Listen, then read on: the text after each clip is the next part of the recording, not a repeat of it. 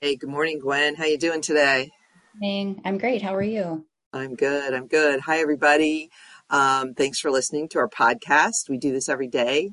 I'm Pat Mulroy, the supervisor of the World of Learning Institute. And the World of Learning Institute provides virtual world language instruction and other courses like calculus and chemistry when it's difficult for a school or a district to find a teacher. We're here today to talk about the things that we do every day that make virtual learning authentic, relevant, and engaging. And you can contact me at pmulroy at theworldoflearninginstitute.com if you need more information or you need help because you can't find a teacher. Today I have Gwen Gaviola with me. She teaches Spanish at Ferndale School District and at the World of Learning Institute in her after school hours. And she's going to talk about what she does every day, which is create and support authentic learning experiences. And when she emailed me the other day after listening to one of our teachers, she told me that something she really likes to do is have the students navigate authentic websites like department stores, restaurants, pharmacies, and travel sites. And her passion for this is something that I thought could really help um, her other colleagues and those of you out there listening. So Gwen, why don't you start by just telling folks a little bit about yourself, what you teach, where you teach, what you've been doing, things from Sure. home that you do on the weekend, anything you want to share. Okay. Well, firstly, I do teach here at the World of Learning Institute, and I've taught here for 3 years. I also teach in a brick and mortar school, as Pat mentioned, as you mentioned, Ferndale area. It's in Johnstown, Pennsylvania, and I teach levels 1 through 4 there. I've been teaching there for 10 years, and here for WOL, I teach levels 1 through 3. Awesome. So Gwen, what inspired you to teach Spanish? Well, I began to study Spanish in about seventh grade, and I just really enjoyed it right away. It came kind of easily to me, and I kept signing up for it year after year, just thinking it was just an automatic continuation of my progress, and it wasn't a stressful class for me. I did well, so it was just something that I thought, I could get credits and enjoy it at the same time. My senior year in high school, my Spanish teacher said to me, Lupe, you should be a Spanish teacher. My Spanish name was Guadalupe. And, being an 18 or 17-year-old, I was like, absolutely not. That is not what I'm going to be doing. I didn't feel confident, even though I got great grades. I wasn't confident, like a lot of Yeah. teenagers. Did you grow up in a place, Gwen, where there were a lot of Spanish speakers or No, um, not at all. okay. Absolutely not. And No? still, there aren't too many, but no. So I didn't have much experience when I was younger. My first language was Tagalog, but I didn't continue learning that. So I moved back to the States and just, um, you know, began to speak English. So I Tell me a had little bit more about Tagalog. I don't know that. I don't know. I mean, it's the Filipino language. I don't know Okay. much about it because when I was learning it, like I said, I was really young and I moved back Okay. here still very young. So I started learning that along with English, but when I moved back to the States, I, was then just surrounded by English language Okay. and, US culture. Okay. So maybe I have some sort of, ability or makes it easy to acquire another language. Maybe that helped me a little bit. My brain was being wired a different way when I was younger. Yeah. But yeah, so it just came pretty easily to me. And then And you tried to I say no Spanish. I'm not going to be a teacher. I'm not going in a classroom with a bunch of kids. Not at all. I enjoyed high school, but I was like, there's no way I'm going to be doing that when I'm, like, older. So I had some other ideas in mind. So I went to college. I attended Pitt and studied anthropology. And I added on, of course, that minor in Latin American studies because I just kept taking Spanish just because I really liked it. I studied abroad when I was a junior, became more fluent, and I lived in Argentina for about 5 months. And then, of course, when you're immersed in the culture and the language, you acquire it so much more quickly. So after that, I became more confident, fluent, and then I really, really enjoyed Spanish grammar and pronunciation rules. And so, which is strange, but yeah, I just felt like I felt really comfortable doing it, learning it, and I liked to learn more about it. Argentina is such an interesting country too. Um, So much going on down there. So did you graduated with anthropology then? Anthropology, cultural anthropology with a minor in Latin American studies, which was their equivalent to a Spanish minor at the time. So when you do cultural anthropology, you're really digging into the history and traditions. Is that Mm-hmm. kind of Yeah, history, how it connects to today's cultures, what modern or what cultures are doing today, cultures that aren't even considered modern. So we focused on a lot of the cultures in South America, and East Asia, like the Pacific Islands. So we studied those regions. And then, of course, I focused on South America with my minor. And so anytime I take students abroad nowadays, I'm really drawn towards taking them to Latin America. I've yeah, taken them to Spain, and Europe is an amazing place to go, but I really like the students to see, what's going on in Latin America, because a lot of times I feel like maybe they don't focus on that region too much in their history classes. A lot of European history hmm and Western history. And so I like them to, become familiar with and just know other regions in the world.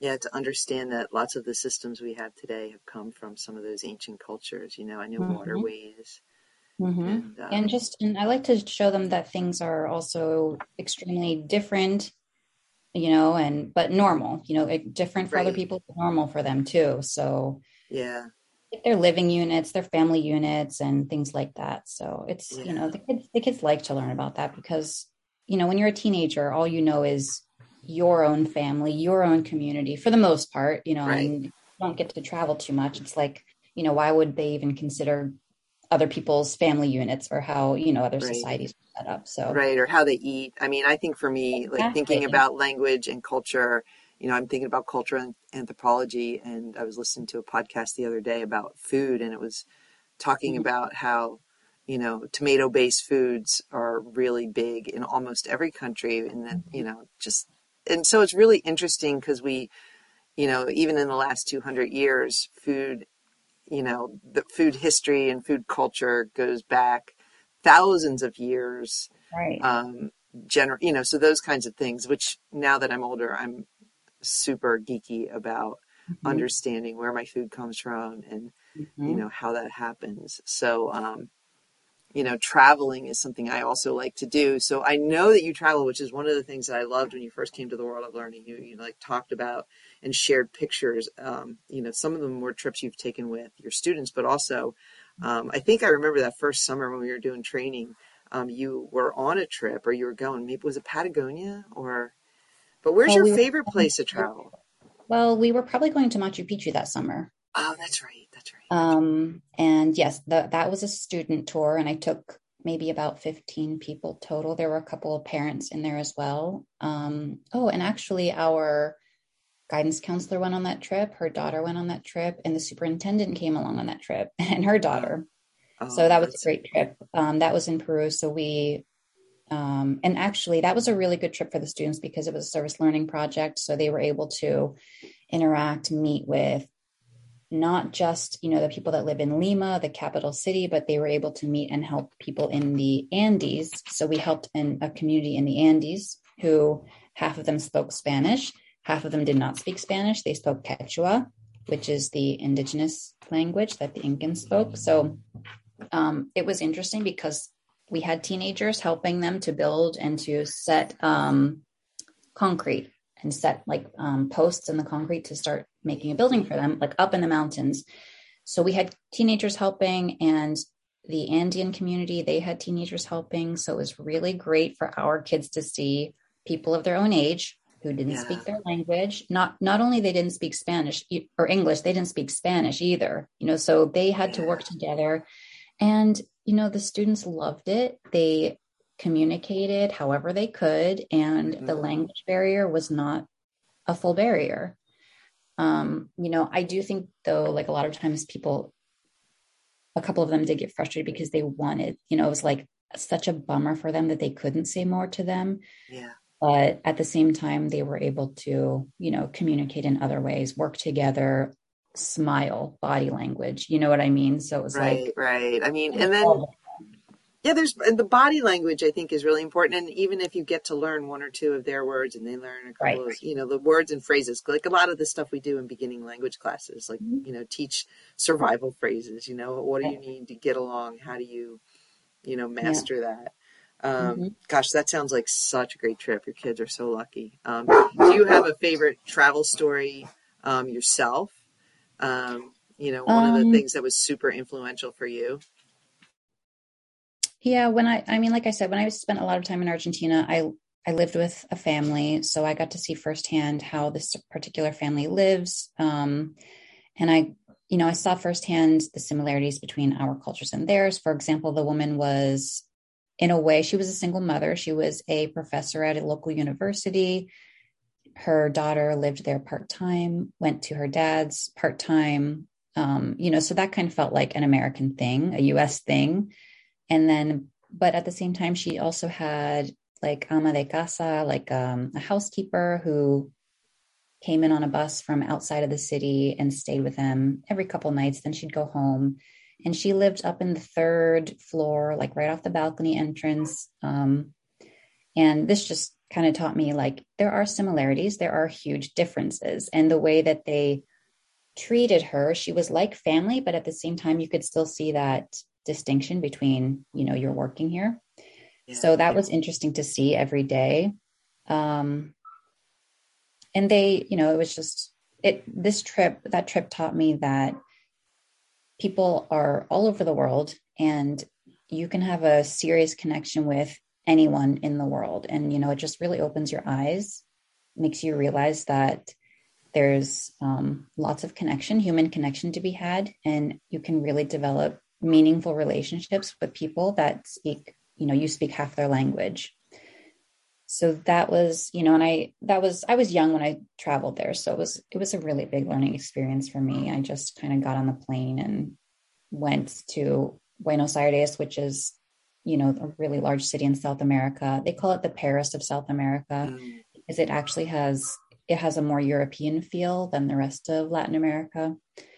Um, I was just kind of thrown into this big city living in a totally different country where I didn't speak the language very well. So, like I said, I got good grades in high school, but to actually be thrown into an immersive experience and have to survive on your own.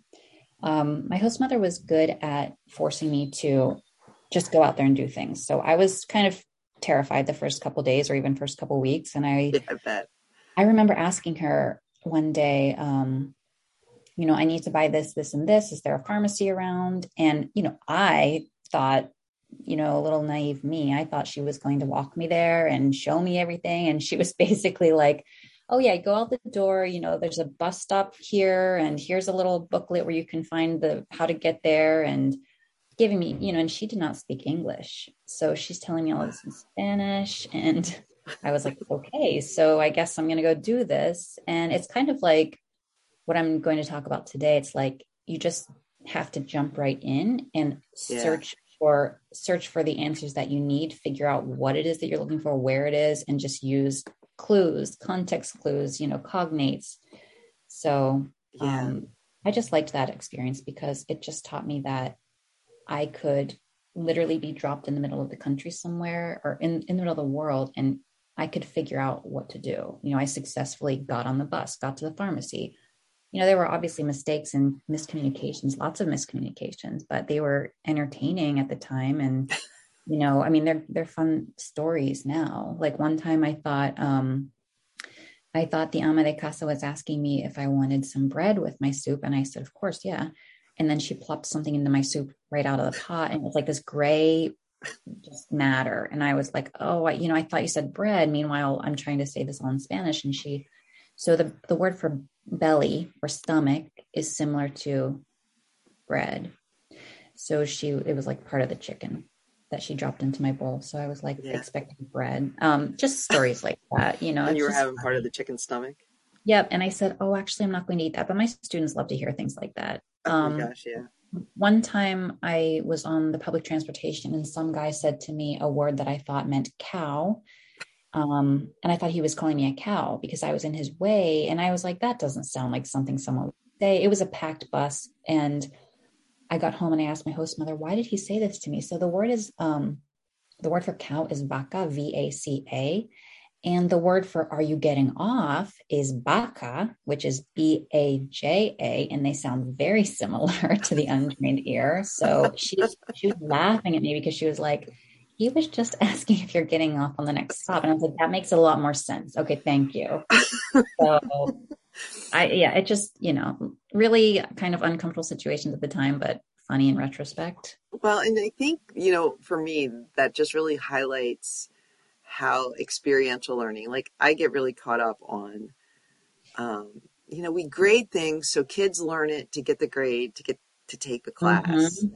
And I think about what a life experience, and I haven't watched the show yet, but there's that one where they're sending like 3 and 4 year olds out to do in Japan, where they send them out on Mm-hmm. errands.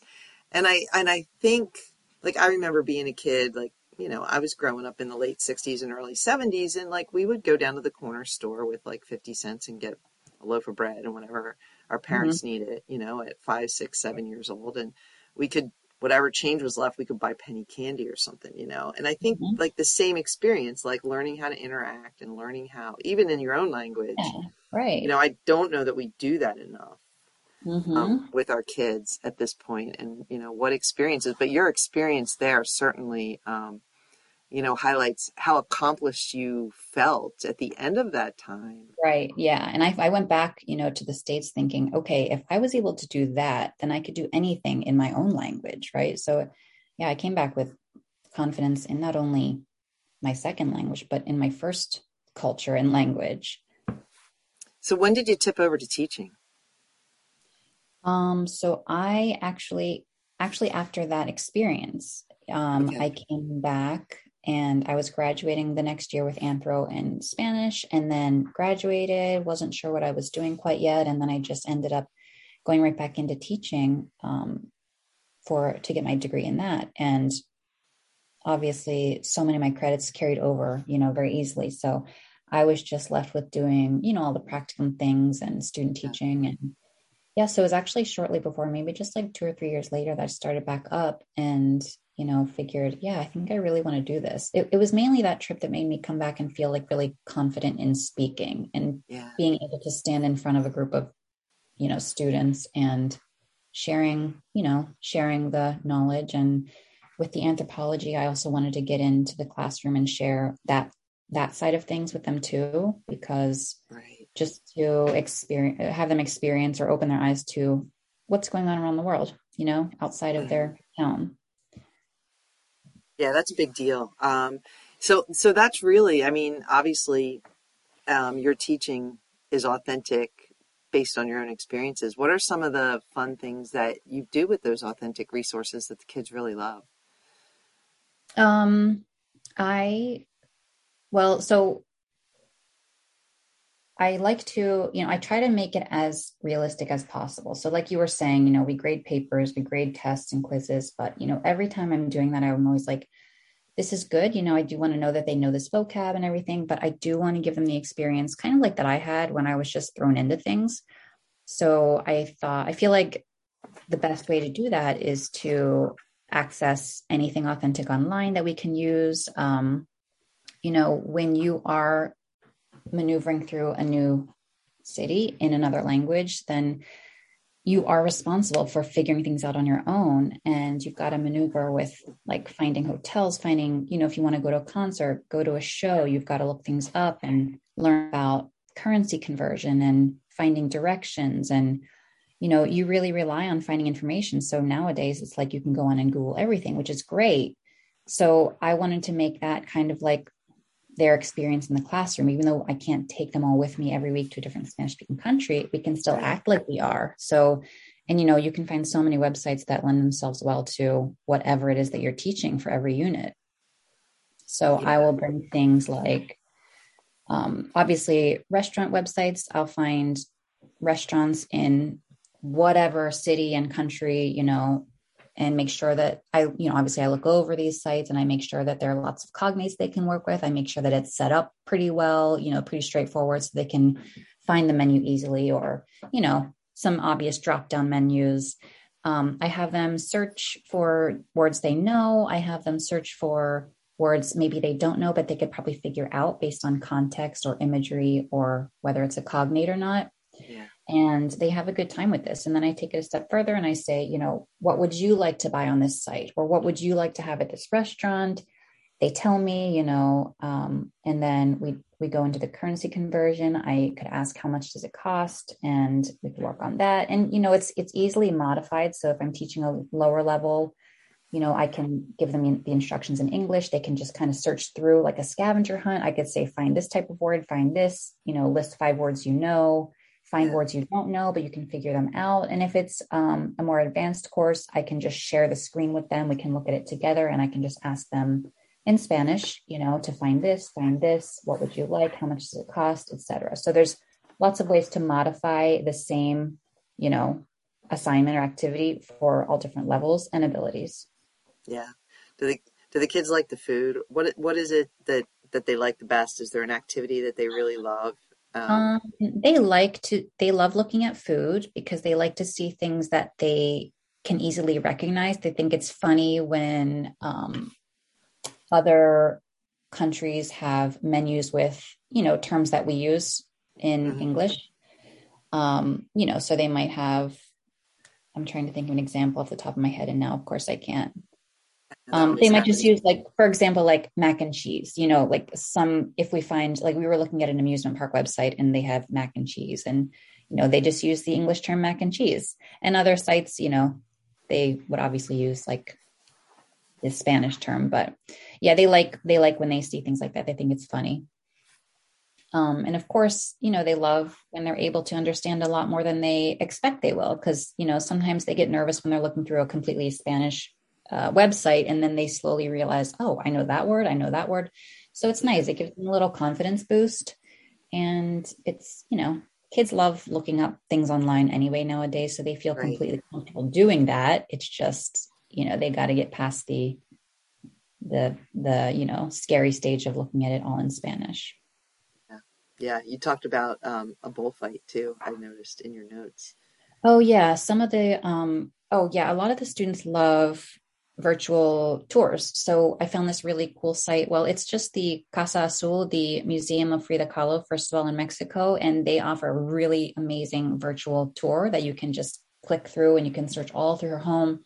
It was her home that she grew up in, and it's now her museum.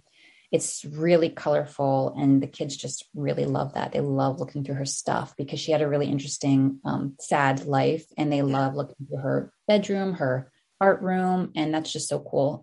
So that's honestly, like I always say, I wish I could take them with me, but these are experiences as close to Right. real as you can get. And the other one that you mentioned was, yeah, the bullfighting arena. I've used a really popular one in Madrid, Mhm. and you can also do a virtual tour there. So you can click through the arena, you can go down towards the sand, and you can look at the kind of like behind the scenes, like outside the rotunda, behind where the stadium is, like where the audience would sit. And it's funny because it looks just like if you were to go to maybe like a football game or something here when you go out behind the stands and you have the concessions. And so they Yeah. have the same thing there. And the kids thought that was cool because at a glance, the building is like, it looks very, European, or even um, Like a like coliseum kind of. Muslim. Yeah, it looks like has like Muslim influence, but on the inside you have these kind of like what are they called? Keg, like handles, Oh yeah, yeah, yeah. like it's funny because it's like a juxtaposition of like modern and old, because you wouldn't expect that when you walked in there. But yes, there's that same rotunda area where people can go get snacks and food, at their type of intermission or halftime or whatever. Right, right, right. So yeah, they like to see that a lot, because again, they don't even know what they don't like. If you ask some, they don't even know what they would picture when they hear of, the capital of Spain, or, this place in South America. So Right, it's pretty cool right. that they can see that. And they can also see that there are lots of places, that are modernized and even more modernized than where we live. Yeah. Yeah, it's So pretty, you know what it is? It's so interesting. I'm so glad that you wanted to do this, Gwen, and just kind of, I mean, obviously, there's so many things that you can get out there on the web. And we mhm. had one of our most recent podcasts was about Googling, like, and Mhm. using translators and stuff like that. And like, this is the flip side of, when you get on the internet and when like you said, you still have to vet things, you still have to Right. sort them out. But this is so interesting, and there's I mean, such a wealth of information, and we'll certainly populate some of these, on our podcast notes so people can check out some of the different places that you use. And I know you have some Right. QR codes and other things that we can share with folks, because Hmm. this is just, I mean, I love this because I mean, it leads for me in my head, it leads from one thing to the other. Like, these are the activities that make kids interested in other cultures and get them really Right. thinking about that there's more than one way to do Hmm. life. There's Yeah. other versions of entertainment other than what we know and see. And, Right. so it just makes the world a little bit bigger of a place, and Mhm. I love that we are able to do that. And, I know you live in Johnstown, the center of Pennsylvania, and sometimes kids don't get to see or experience. Right. So I'm super excited because that's what we say. We do this every day.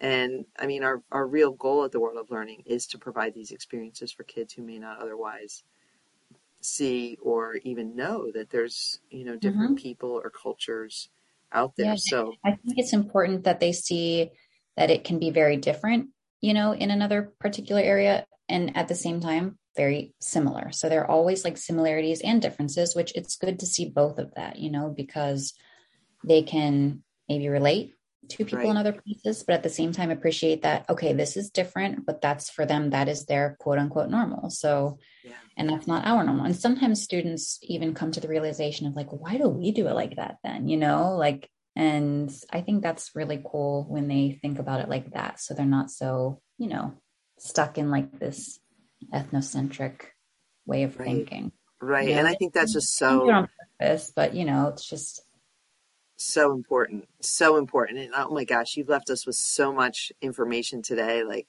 you have all these websites, and I know that as people are listening, they're going to want to dig in to a lot of these websites and some of the QR codes and other things. And they can always reach out to us because we oh do yeah. this every day, and you can contact myself. And I know Gwen is super collaborative. So if you wanted, I can get Oh, you in touch yeah. with I Gwen. can share assignments or activities that I've made that students have loved. And, it kind of takes you through step by step. So it's like, you can just kind of like insert it right into most units and they'll be good to go. Because I normally put these together with the student who least likes the Spanish class. I normally Right. put it together with them in mind. Right. And so then everyone else, can just kind of fly through it as quickly as they need to, or they can, skip the instructions if they don't feel like they need to read through everything. So I normally make it pretty, like you can't really go wrong, step by step instructions.